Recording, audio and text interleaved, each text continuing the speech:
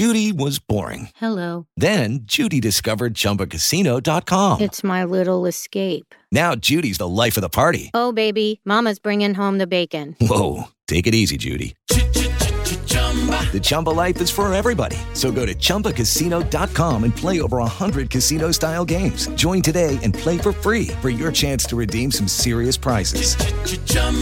ChumbaCasino.com. No purchase necessary. Void where prohibited by law. 18 plus terms and conditions apply. See website for details. Step into the world of power, loyalty, and luck. I'm gonna make him an offer he can't refuse. With family, cannolis, and spins mean everything. Now, you wanna get mixed up in the family business. Introducing The Godfather at ChumbaCasino.com. Test your luck in the shadowy world of The Godfather slot. Someday, I will call upon you to do a service for me. Play The Godfather, now at ChumbaCasino.com. Welcome to the family. No purchase necessary. VGW Group. Void where prohibited by law. 18 plus. Terms and conditions apply. Hello, it is Ryan, and we could all use an extra bright spot in our day, couldn't we? Just to make up for things like sitting in traffic, doing the dishes, counting your steps, you know, all the mundane stuff. That is why I'm such a big fan of Chumba Casino. Chumba Casino has all your favorite social casino-style games that you can play for free anytime, anywhere with daily bonuses. That should brighten your day a little. Actually, a lot. So sign up now at ChumbaCasino.com. That's ChumbaCasino.com. No purchase necessary. VGW Group. Void where prohibited by law. See terms and conditions. 18 plus. With the Lucky Land Slots, you can get lucky just about anywhere. This is your captain speaking. We've got clear runway and the weather's fine, but we're just going to circle up here a while and get lucky. No, nothing like that. It's just these cash prizes add up quick. So I suggest you sit back, keep your tray table upright, and start getting lucky.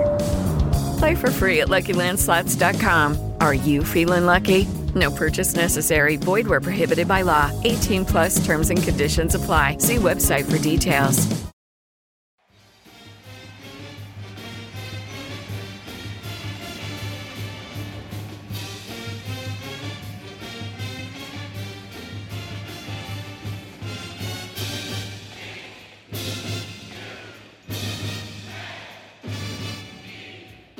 Hello, Duke fans, and welcome to episode 271 of the Duke Basketball Report podcast. It is Sunday, January 17th, 2021. It's Martin Luther King weekend. Tomorrow is Martin Luther King Jr. Day here in the United States, so we hope that everybody is observing, celebrating in a way that they feel is appropriate. We are the Duke Basketball Report, and we will celebrate every holiday and every week by talking about basketball. So I am here as your host this week. I am Sam Klein. I'm coming to you from my home in Boston. I'm joined as always by my two partners in crime in Washington, D.C. Donald Wine is here. Donald, how are you this holiday weekend? I am doing okay. Just been kind of relaxing for the weekend. I did watch for the first time. It's taken me a minute. I've caught up with a couple of movies. The Five Bloods, amazing. I don't know why I waited, but it was amazing. Absolutely amazing. So if you haven't seen it, it's on Netflix. It's a Netflix original, I think. Spike Lee. But it's Donald. Crazy. Donald, welcome to the summer of 2020. Yeah. You're a little behind. Hey, there's a lot going on, so I'm catching up. But yeah, it was really good. I yesterday watched Mad Max Fury Road for the first time, so I'm a few years behind. And welcome to 2017. My goodness, what a great film! That I've never taken PCP before, but I imagine that's what it's like. It was incredible. Wow. What an experience. Jason Evans is also here. He's our film critic. He's in Atlanta, Georgia. I love that you guys are like just discovering movies that I reviewed 6 months, 3 years ago. Well, it's not discovered. Kind of it's just that we finally found the time to watch them. I've caught up on more media this year than I ever thought was possible. I have been crazy busy lately. I think I've mentioned this before, trying to catch up on all the films that are awards contenders for this year, because I'm like 2 weeks away from having to vote on some of the critics associations that I'm in. We have our end of year awards, and I've been furiously watching films the past several days, films that for many people aren't out yet. It's been busy. My wife pointed out, for some reason, all the awards contenders this year are really depressing movies. You think? There's not a lot of uplifting stuff going on. So like I've been watching films like Minari, which is a story of a Korean family in Arkansas trying to sort of make their life work. And it's very depressing at times. I just watched a film called The Mauritanian, which is about the U.S. Imprisoning a man in Guantanamo Bay for decades. And it's kind of depressing. We keep on watching these really depressing films. And then you switch to the news. And which is even more depressing. And it continues.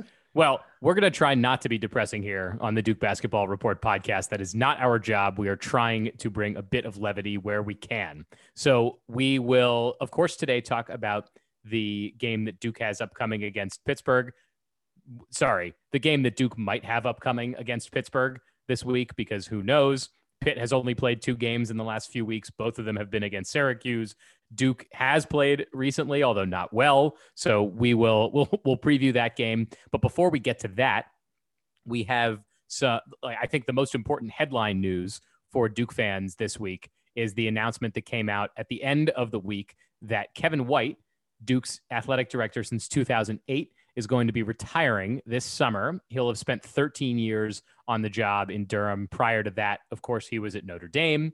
He was brought on to Duke just after Coach David Cutcliffe joined the program as the basketball coach. John Danowski had recently been hired as the lacrosse coach following the scandal in that program. So Kevin White was taking over a regime that didn't actually need a lot of coaching changes at the time, but has seen a lot of changes in the time that he's been here. So he was the head of the athletic department through the Duke Forward fundraising campaign in the early 2010s that brought about a number of changes to the athletics campus. He also was one of the leaders in the ACC in bringing about the ACC network. And of course, most recently, he was in charge of hiring Kara Lawson in 2020, following the decision not to renew Joanne McCauley's contract as the women's basketball coach. It's still pretty early in Kara Lawson's tenure, so we can't exactly assess how that's going to work out, although we all feel pretty positively about it going forward, and the sort of early signs and indicators for that have been good.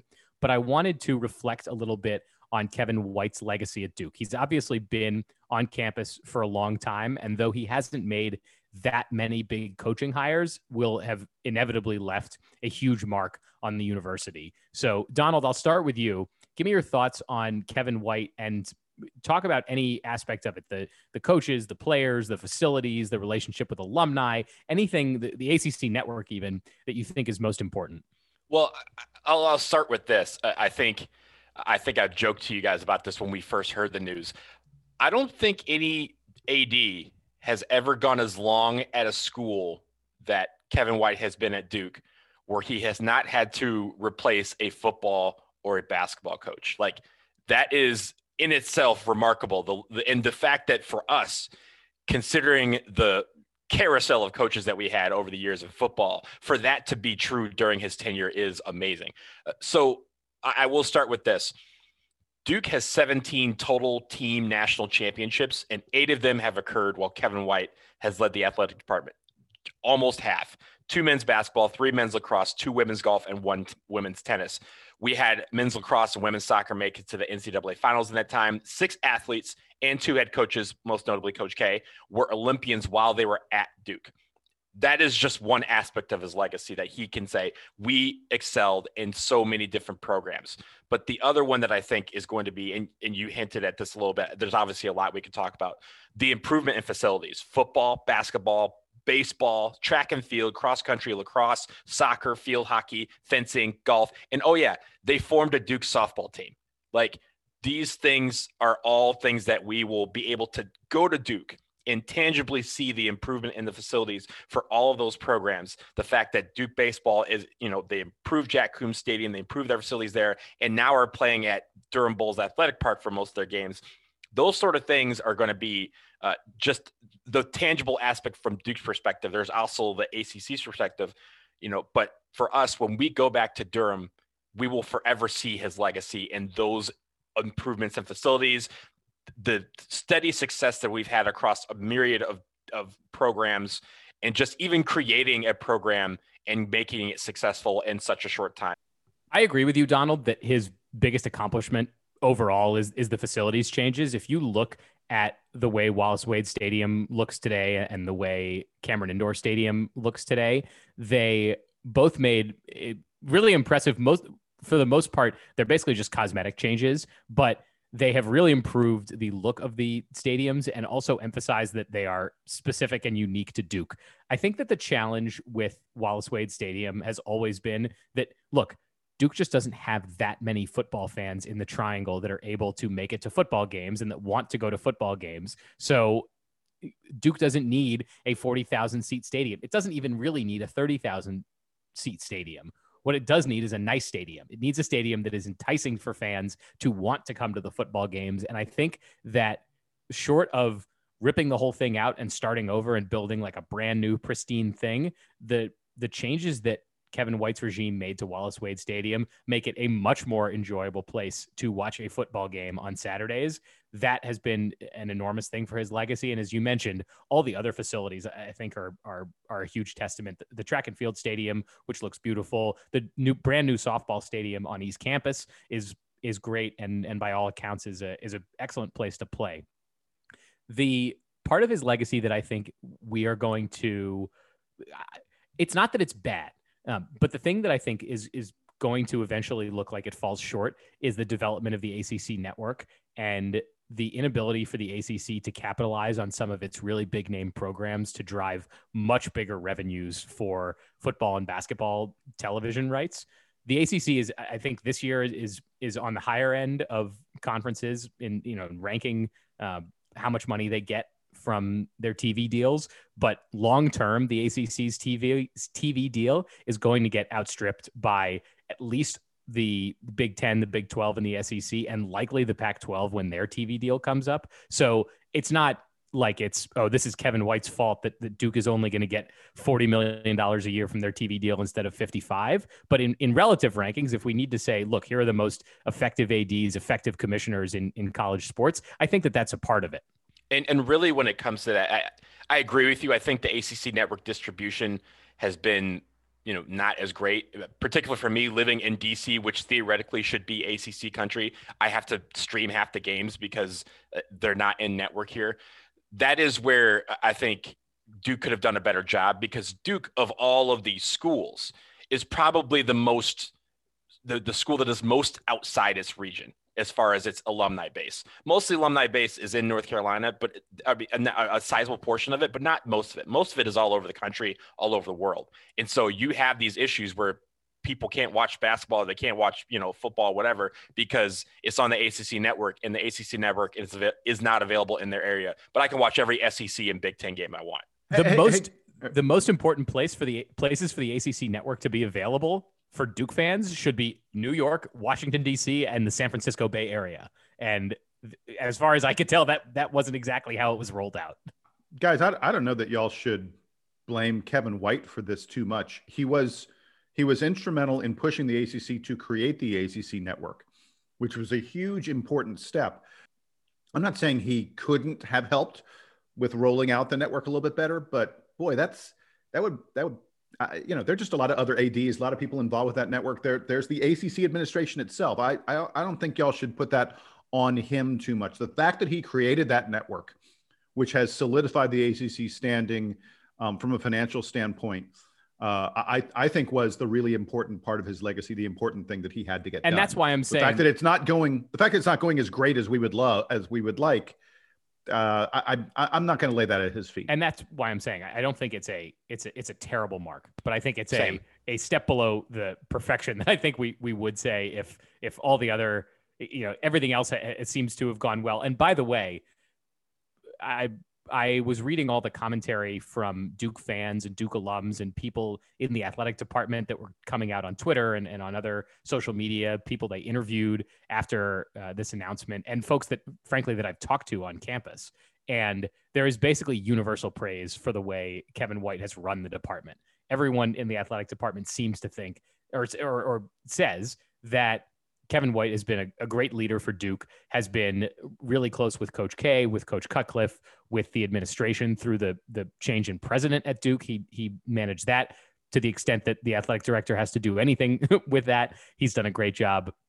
And personally, I got to know Kevin White a little bit last year because I was in a class that he was teaching at Fuqua. So and which was also really enjoyable and interesting for me. He has a great relationship with the business school as well, and there's a lot of partnership that goes on between the athletic department and the business school. So that I guess I've benefited from. So all of that to say, everybody likes Kevin White. We wish him nothing but the best in retirement. And he's going to leave a really important legacy at Duke, someone who made a lot of changes to the way the campus looks and the way that Duke is perceived in athletics, which I think have been mostly positive. I do want to look ahead at thinking about, all right, Duke is replacing an athletic director for the first time in 13 years.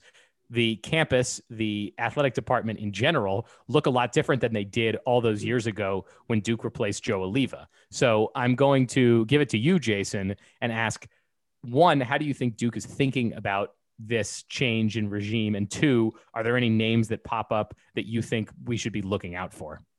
Well, the answer to number one is I don't know. I haven't seen, Duke hasn't really, there are no tea leaves out there. Duke hasn't begun to send up smoke signals about who they are looking at for this position. And it's worth noting that Kevin White will be there until August.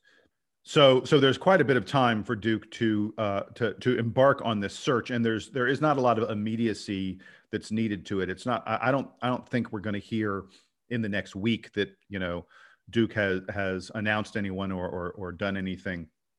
And in fact, with the sort of the pace of COVID, it's very possible that Duke will sort of wait until the summer when it may be safer and easier to perhaps bring people to campus and have in-person interviews and the such, as opposed to doing things over Zoom or other, video chat kind of services.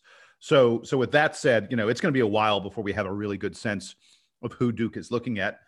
But of course, there are names that float out there, and there are two that are sort of the most prominent so far. The first one is Mike Cragg, who was at Duke for many, many, many years. Is currently the athletic director at St. John's. He's someone who has been very closely associated with the Duke program and with Coach K. If you want to get someone who Coach K would approve of, Mike Cragg is like absolutely a logical choice there. He's been at St. John's for a couple of years now, and I mean, it could work. It wouldn't be common for someone to take a job like that and then leave as quickly as Mike Cragg would be leaving. But it's not crazy. He's certainly a possibility. The other one is Nina King, who is currently at Duke, sort of the number two person at the athletic department right now. She's an African-American woman. And it would be a big deal for Duke to take someone like that as their athletic director. She's young and very, very highly regarded within the profession. This is someone who absolutely looks like she will be an athletic director somewhere at some point in her career. There's little question about that. And I think it could be exciting and interesting if Duke takes her. The only caveat I would say about both of these is when Duke went out and got White as their athletic director, Kevin White had not been associated with Duke prior to this. And I think there may be something to be said for not necessarily always looking within the family for the person that you want to lead your program, or not programs, your entire department. There may be something to be said for going out and looking for someone with a little more of a fresh perspective who can bring some new ideas. So I'm not at all convinced that Duke is going to stick with someone who is a Dookie. If they do, Craig or King will probably be it. But I suspect we're going to hear some other names, and I won't be at all surprised if Duke ends up taking someone who's at another program as opposed to taking someone who is inside Duke. And by the way, look at this search for athletic director as something of a preview for the way Duke is going to approach two big coaching searches that are likely to happen in the next few years, that this athletic director is likely to oversee: the retirements of both Coach Cutcliffe and Mike Krzyzewski. Obviously, Coach Cutcliffe has been at Duke about as long as, or just a bit longer than Kevin White has. Coach K has been there for 40 years. No one has been working in the Duke athletic department as long as Coach K has, or if they have, they're so ancient that they're not making these decisions anymore. So, Jason, I think it's interesting that you note, of course, Craig and King are both people who are probably front runners for this job, given their affiliation with the university and with the athletic department, but would not be surprised if Duke goes outside in the same way that when the Coach K coaching search comes up and finally becomes a real thing, you will hear about Jeff Capel and Johnny Dawkins, and maybe you hear about Mike Bray, depending on his interest in leaving, and you'll hear about John Shire, but you will hear about all kinds of other people too. The only thing I would say about that is I think that there is a difference in when you are hiring someone to run a program and maintain a culture within that program versus someone where you're talking about you want them to be an administrator and run a huge department. I mean, it's a huge department, tons of different programs.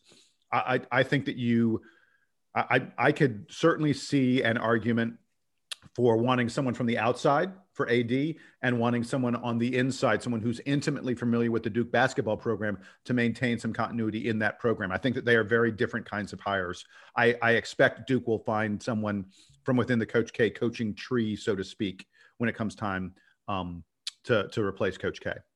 So I think we're focusing a little too hyper-focused on the two big ones, which I think are obviously very important. The fact that we will likely have to, the next AD will likely have to think about replacing our football and basketball coaches. But I think when it comes to AD, they're going to have to look at someone who is someone that across the board can do this, because two of our most successful programs in school history may also have to replace their coaches in these next 10 years. Dan Brooks of women's golf has been there for 36 years. And also Donosky for lacrosse has been there forever, has won 3 national championships, is one of the greatest lacrosse coaches that has ever been around. So you have those guys. And then you also have two of the most successful programs going on right now, both soccer coaches. John Kerr and Robbie Church have been there forever as well, since I was in school. These guys all may need to decide to retire in the next 10 years. And if that's the case, the new AD has to be responsible for not just balancing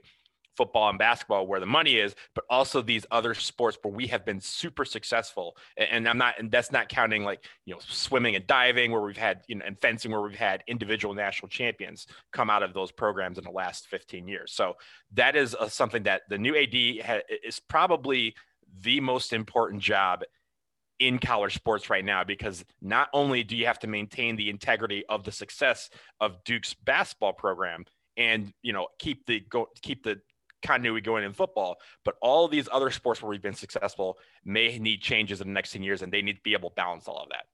By the way, for folks who aren't familiar with Nina King, who Jason brought up, my understanding is that Nina King is an associate or assistant athletic director in the same way that the associate head coach of a basketball program is somewhat co-running the team and running the practices alongside the head coach. Nina King effectively runs some limited number of the individual sports within Duke athletics, and Kevin White has basically ceded some of that to her. So she really is running a good chunk of the department already. So it would not surprise me if they picked either her or Mike Craig for this job. And I believe Nina King was instrumental in not only bringing Kara Lawson to Duke, but deciding that Kara Lawson was the person to run the Duke women's basketball program.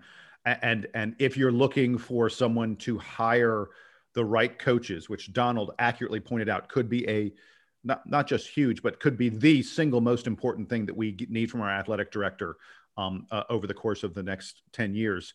That speaks well to Nina King, because Kara Lawson, everyone agrees, absolute home run hire.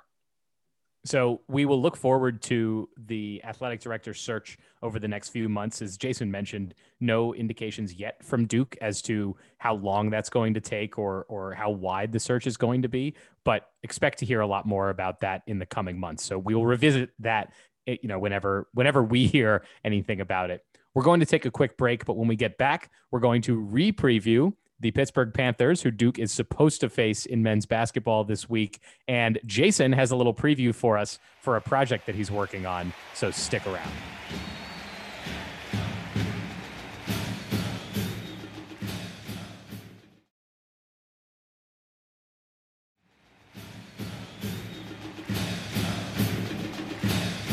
All right, guys, we're back, and Duke is back on the basketball court this week. They are supposed to play Pitt. We'll see if the game actually happens. But if it does, here is our preview for the game as of Sunday late morning. This is what we think is going to happen in this game. So Pittsburgh has also had a few games canceled since their would-be game with Duke a few weeks ago. They've now played Syracuse 2 days in a row, or 2 games in a row, not because they planned it that way, but because 2 games in between their 2 Syracuse games got canceled. Somehow we have played one more game than they have, and since the time we were supposed to play each other. It's wild. And by the way, if you want to go back and listen to our Pitt preview from a few weeks ago, you certainly can. Some very key things for the Panthers have changed since then, and we want to get to all of that. But very quickly, in their last 2 games, they beat Syracuse by a close margin on a comeback victory a few weeks ago, and then this weekend dominated the Orange in the second half and won by 20 points, sort of going away. So I want to talk about those games. I want to talk about what's changed for Jeff Capel and his team since Capel has returned to the sideline and Justin Champagnie has returned to the starting lineup. So I want to give it to Donald first. Donald, tell me about Pitt's recent run against Syracuse in the ACC and what Duke should be looking out for this week. Well, again, if you go back to the Pitt preview, what I talked about was that Jeff Capel's teams always play physical. They always like to play with that sort of energy that he brought when he was here at Duke. And this is no exception. The guys that they have on the team are guys that can go, they will scrap for points if they need to. They can score a lot of points, as evidenced yesterday when they just destroyed Syracuse in the second half. They scored 96 points in that victory. Champagnie is a guy that, him coming back really changes the whole focus of this Pitt Panther team. I know you'll talk about him in a minute, but I mean, yesterday he had 24 and 16, and honestly, he probably could have gone for 30-20. Like, that's how good he was yesterday. But really, when it comes to that, they have gotten a lot better since the start of the year. They opened the season by losing to St. Francis of Pennsylvania by 10. Now, that was a terrible loss and one that will be looked back on when you talk about tournament implications. But the only loss that they have besides that is to Louisville back on December 22nd. That, if you remember, was without Jeff Capel, who was out because of COVID at that point. So those sort of things, everything else in between, their non-conference schedule wasn't that great. They beat Drexel in Northern Illinois. They did beat Northwestern in the ACC Big Ten Challenge by 1 point. And then they beat Gardner-Webb when I think on a day that we were actually supposed to play them, but then ended up postponing. So those sort of things that you see from Pitt, the physical nature of their game, they're not physical in the sense like Illinois or Michigan State was, but they will play on you. They will press. They will play some tough defense. They get messy on offense sometimes, and that's where they kind of lose the plot a little bit. But when it comes to a Jeff Capel team, you have to expect they're ready to play. You have to expect they're going to bring a lot of energy and a lot of focus. So those sort of things is what you need to see at least from the eye perspective tomorrow night on Tuesday night if we end up playing Pitt.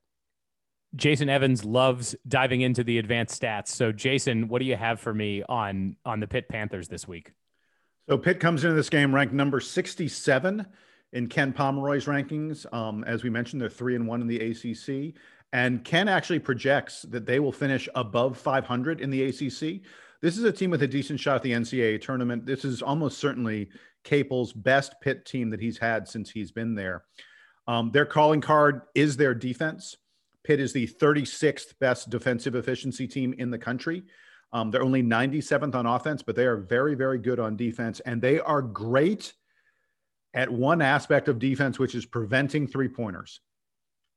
Their opponents only hit 25.9% of their threes, less than 26% of their threes. That is the 7th best three-point field goal defense in the country. 7th best in the country.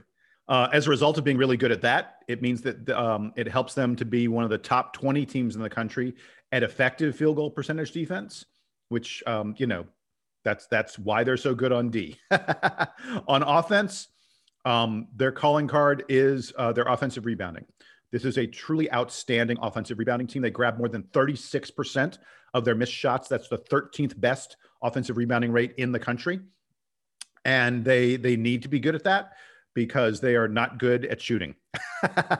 They only hit about 30% of their three-pointers. And they have one of the worst block shot percentages in terms of getting their own shots blocked of anyone in college basketball. They're ranked, below 300 in getting shots blocked. They get stuffed at the rim a lot. So this Pitt team They really get by, I think, on hustle and being aggressive. You talked about Justin Champagny. That guy averages over 12 rebounds per game, which is he's only 6'6". It is crazy for a player like that to be getting that many rebounds, and it is because he goes after the ball, and that is the personality of this team.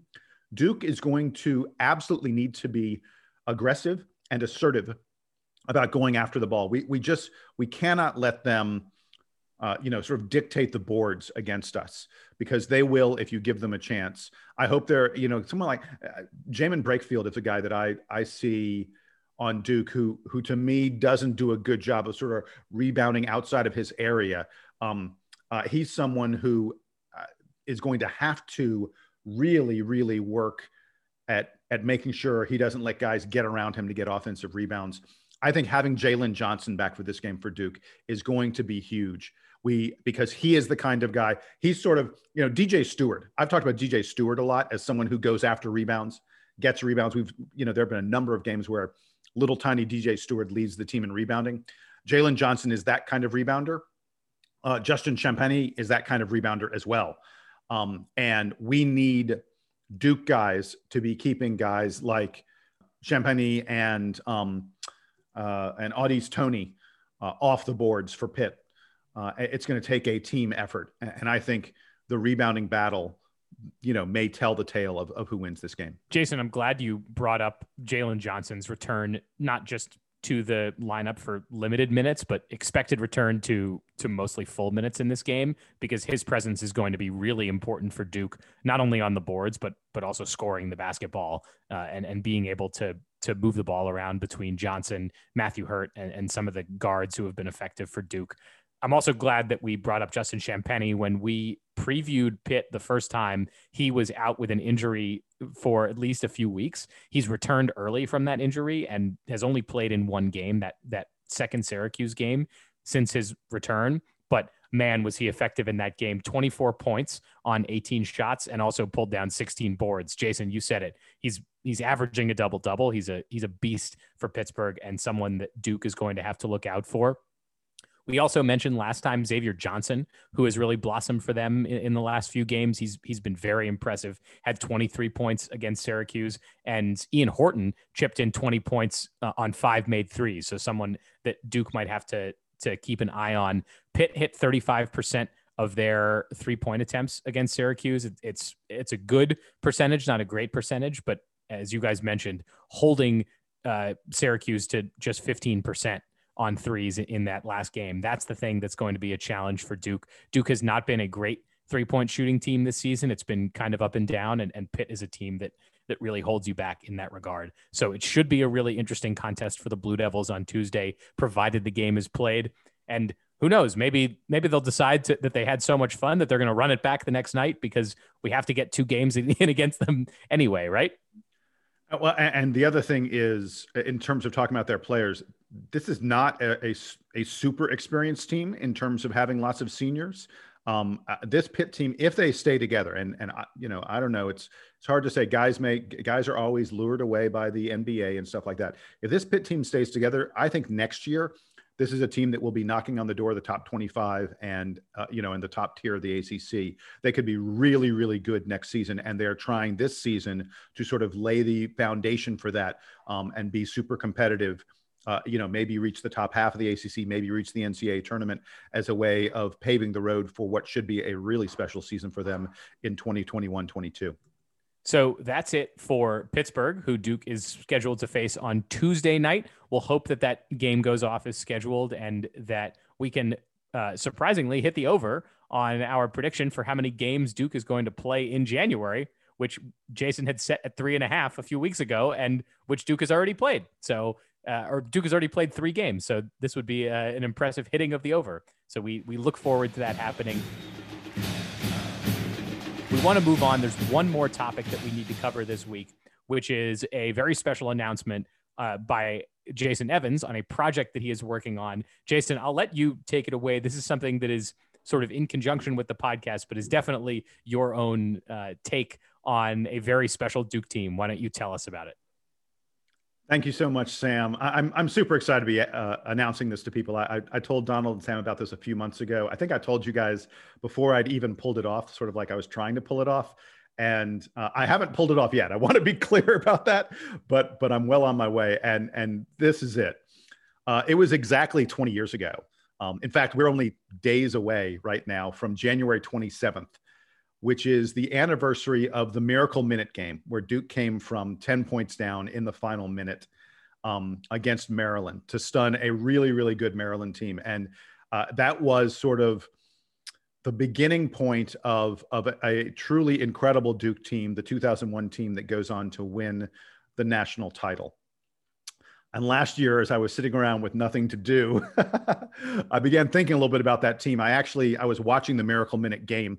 It was on, ESPN Classic or the ACC Network. I forget where I was seeing it, but I was watching a little bit of that game, and I was like, oh, wow, that's right. That was almost exactly 20 years ago. We're coming up on the 20th anniversary of that game. And then I sort of started thinking, I was like, oh yeah, that was the team. They went on to win the title. And I started thinking about the amazing story that team had for that season. I mean, folks may forget, Carlos Boozer got hurt and everyone assumed that we were toast. I mean, there's sort of a famous meme on the Duke basketball bulletin boards saying it's over, because when Carlos Boozer got hurt, every Duke fan thought it was over, that we had no shot anymore. And it was a team that even in the Final Four, they were down 22 points in the first half to Maryland, down 22 points in the Final Four, and they came back and they actually won the game easily. I mean, it's a remarkable, amazing team. And it came 2 years after the terrible loss to UConn in the championship game, where everyone just assumed we were going to win a title and we didn't.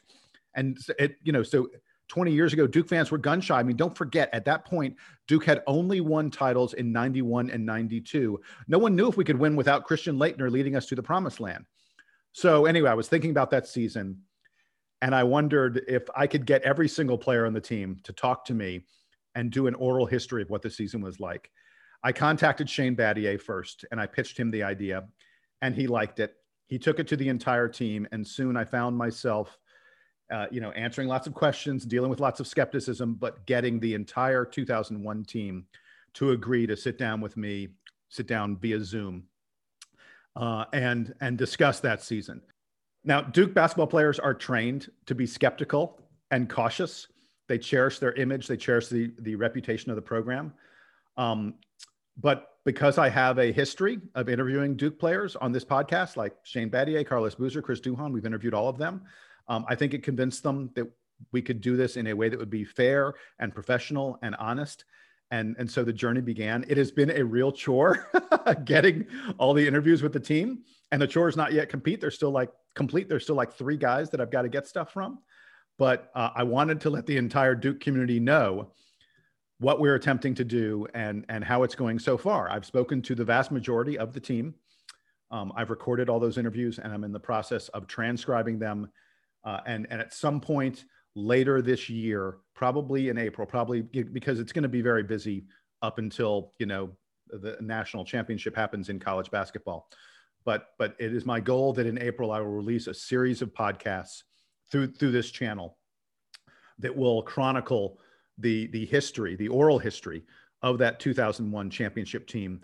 You will hear from every single player of that team, all kinds of insight, the kind of insight that you'd probably never gotten about a Duke team in the past. And much of the podcast is going to be reflections about Duke's battles with Maryland. We played them 4 times that year.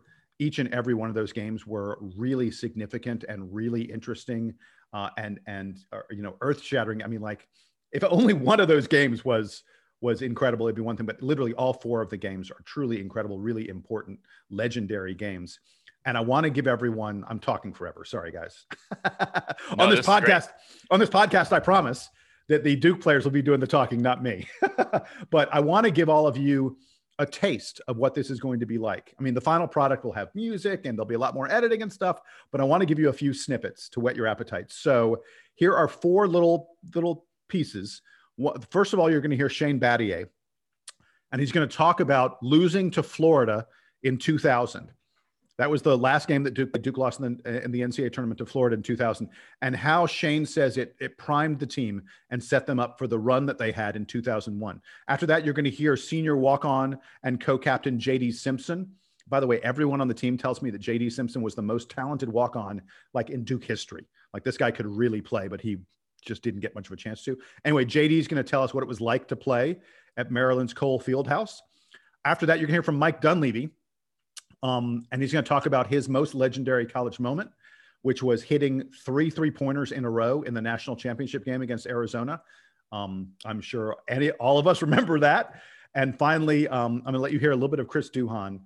He's going to talk about the time fellow freshman Reggie Love came into the Duke practice after having a few too many drinks. Yes, drinking right before practice. And what happened to Reggie as a result of that. So have a listen. These are just a portion of the many, many interviews I have with the 2001 Duke basketball team.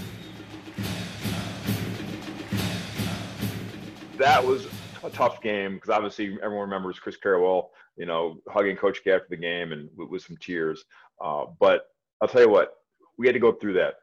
And we understood at that moment, after that buzzer sounded, that we're going to win this thing next year.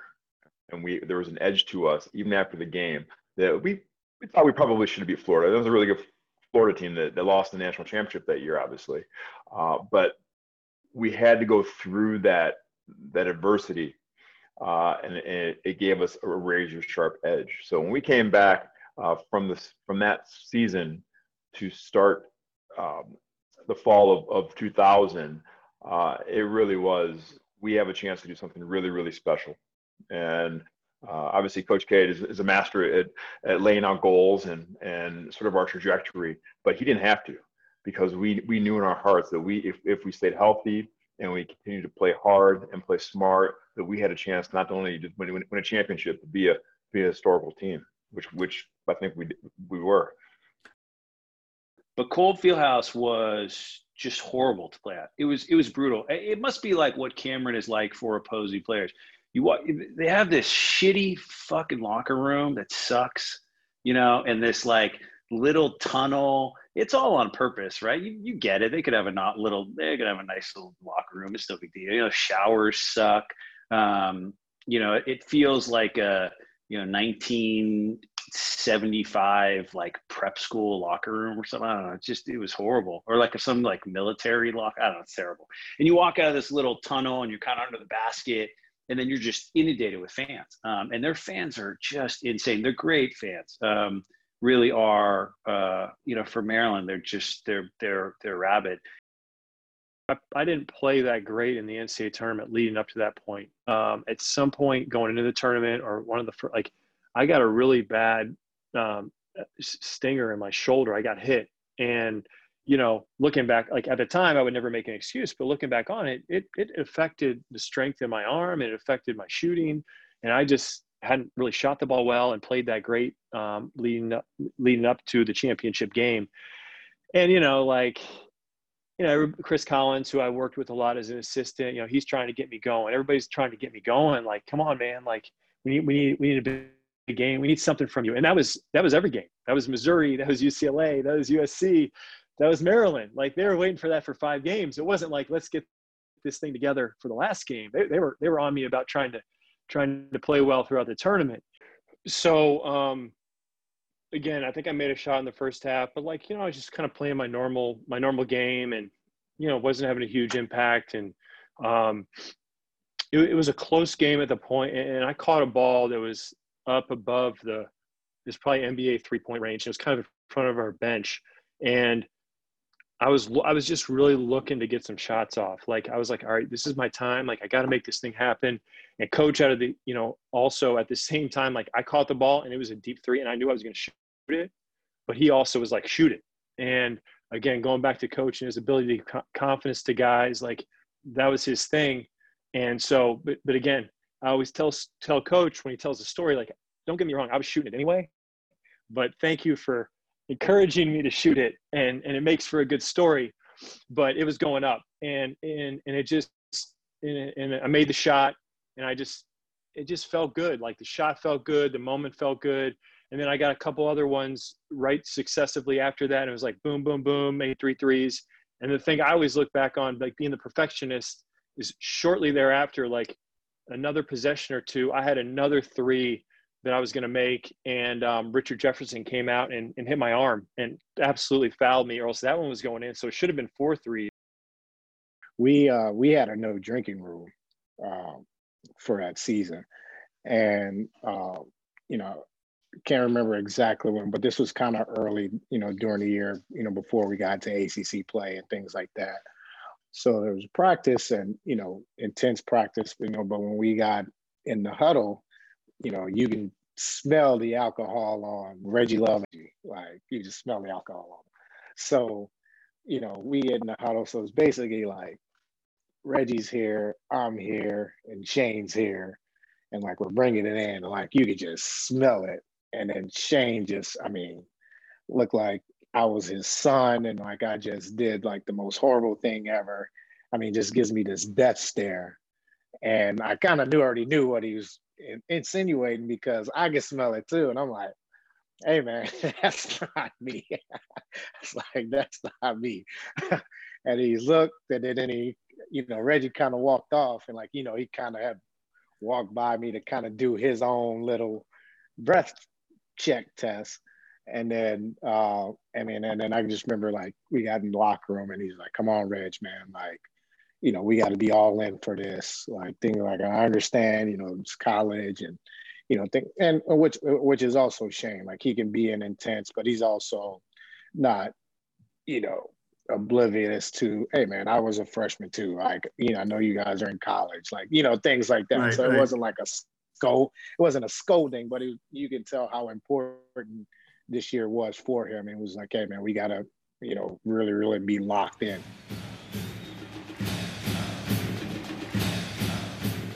Well, Jason, that was awesome, and a fun tidbits from the show to come, and a fun preview from you. So we're very much looking forward to you finishing up that project and sending it to us, because we haven't heard it yet either, because you're still working on it. So that's going to be a lot of fun when it comes out. And as we said, folks, it's going to be here on the DBR podcast feed, so you all will have access to it. A lot of excitement around that. I just want to thank Jason for dating me, because that was 20 years ago. That was my freshman year at Duke University. Obviously know a lot about that team. I keep telling you guys, it's my favorite team, championship team of all time, but really, really excited about this. Glad that you were able to like see something that you were kind of thinking about while watching The Last Dance and reviews of this game and going, yes, I can do this too, and actually going through with it. But I did want to ask you, Jason, just real quick. I just want to know who the funniest guy on the team was, because I know who the funniest guy on the team was as far as from a funny perspective, but from interviews, who was the funniest guy that you interviewed so far? So the two that have stuck out to me the most so far, I think in terms of like funny stories and the such, probably Andre Buckner, Dre Buck, everyone on the team calls him Dre Buck, and Casey Sanders. Casey's this really relaxed guy, very casual, and my interview with him was just a ton of fun. There's some sort of strange, quirky things about Casey's life that I think are really interesting that I hope to reveal to everybody. And Dre Buck was sort of the prankster of the team. He kept everybody on their toes by doing some, oh boy, some crazy stuff that you'll hear about on the podcast. I will merely say you do not want to get in a prank war with Dre Buck. Andre Buckner will win. Let me just leave it at that. If you get in a prank war with him, Andre Buckner will win. And I did want to mention really quick, there was an incredible moment I had that you all will hear when you listen to this. I was talking to Mike Dunleavy about the championship game, and he started crying. He was reflecting on sitting down with his mother for dinner the night before the national title game. And he even said to me, he said he didn't know why it was so emotional or why he was crying. He was like, God, I don't know what's going on with me now, but he started crying. And I think it's very revealing to understand that these players have, they put in so much work and so much effort. They don't even realize how much it means to them that they had this kind of success. And so, when I started talking to Mike Dunleavy about it all, he broke down. And that's a great moment that you'll hear on this podcast. I can't wait to bring it to everybody. I will say this, Andre Buckner, the only player in Duke history to have a national championship and co-headline a Last Day of Classes concert. That is a factoid I did not have. So there you go. That sounds like a story for another time. So we will leave it there. I am sure we will talk about the 2001 team again leading up to the release of that series of shows. So Jason, we're looking forward to it. We're very excited. I, of course, also remember the 2001 team very fondly. It's basically the first Duke team that I remember watching end to end, like through the whole season. They won the national championship. So that's awesome for me too. So I think, and by the way, I would say to everybody out there, if you have friends who fondly remember the 2001 team, please tell them to start listening to this podcast. And because I really think you're going to get a tremendous amount from this, from these interviews that I'm going to be rolling out to all of you. And I just want as many people as possible to get to know that team. It was a truly special and truly incredible team. And I can't wait for everybody to hear this, but I want you, if you are someone who heard those pieces of sound a moment ago and are excited for this, tell your other Duke fan friends and have them start tuning in, because they're going to get more and more and more of it as we roll this out. So that's going to do it for us here on episode 271 of the Duke Basketball Report podcast. We remind you, as always, to email us at dbrpodcast@gmail.com if you have any questions or comments for us that you'd like us to either share or talk about on the show, anything like that. If you are inclined, please leave us ratings wherever you listen to podcasts. We love 5-star reviews. We are inclined to read commentary from 5-star reviews on the show if they exist. So feel free to leave those wherever you review podcasts. We'll be back again after Duke's next game, be it against Pittsburgh or heck, whoever it's going to be. We hope that you all have a good, safe, happy holiday weekend. And for Donald Wine and Jason Evans, I am Sam Klein. This has been episode 271 of the Duke Basketball Report podcast. Duke Band, take us home.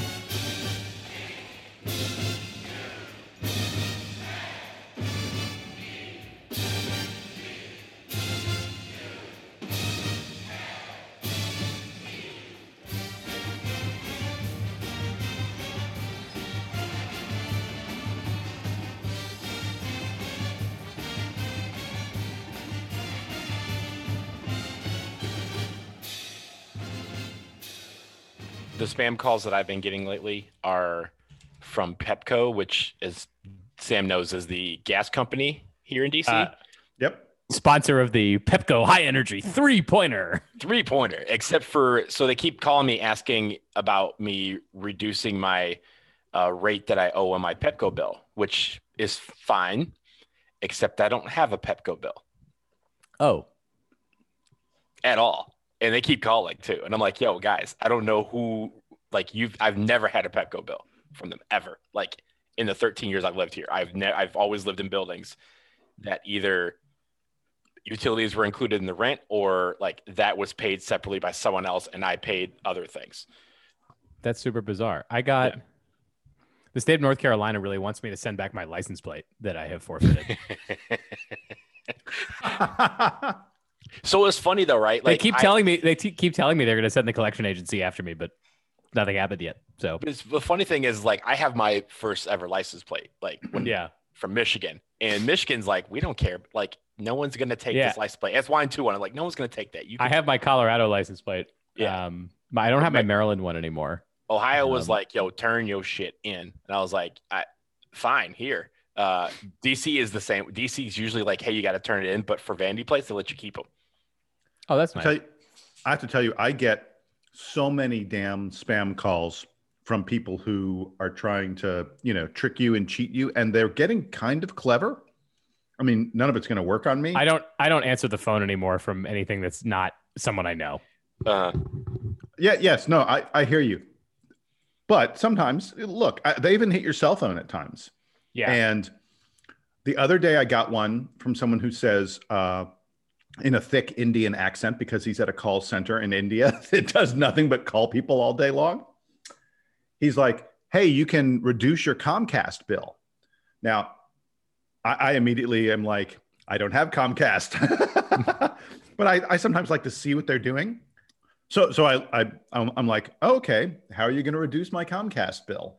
And he says, so we have a special program where your bill will only be $120 per month for your that's TV. an expensive Comcast bill. Expensive bill. I was like, that's kind of, yeah. He goes, for your TV and your internet and your phone and your cell phone. Like they're like everything. That's actually, well, if it's all included, that's actually Yeah. pretty good. 120. Yeah. So I'm like, okay. And he goes, it's sponsored by eBay. You know, we have to have a sponsor for these kind of things.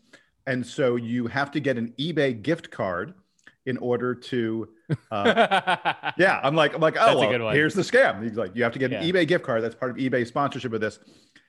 They wanted me to go out, buy an eBay gift card for $360 for 3 months, for the 120 for the 3 months, buy the eBay gift card, then call them back and read off the numbers of the gift card so that I could pay for this. And I'm like, you know, that's actually kind of a clever scam. I could see that working. Yeah. I can see that working. There are foolish people who will fall for that. All right. Let's go. Let's do a podcast. Yeah.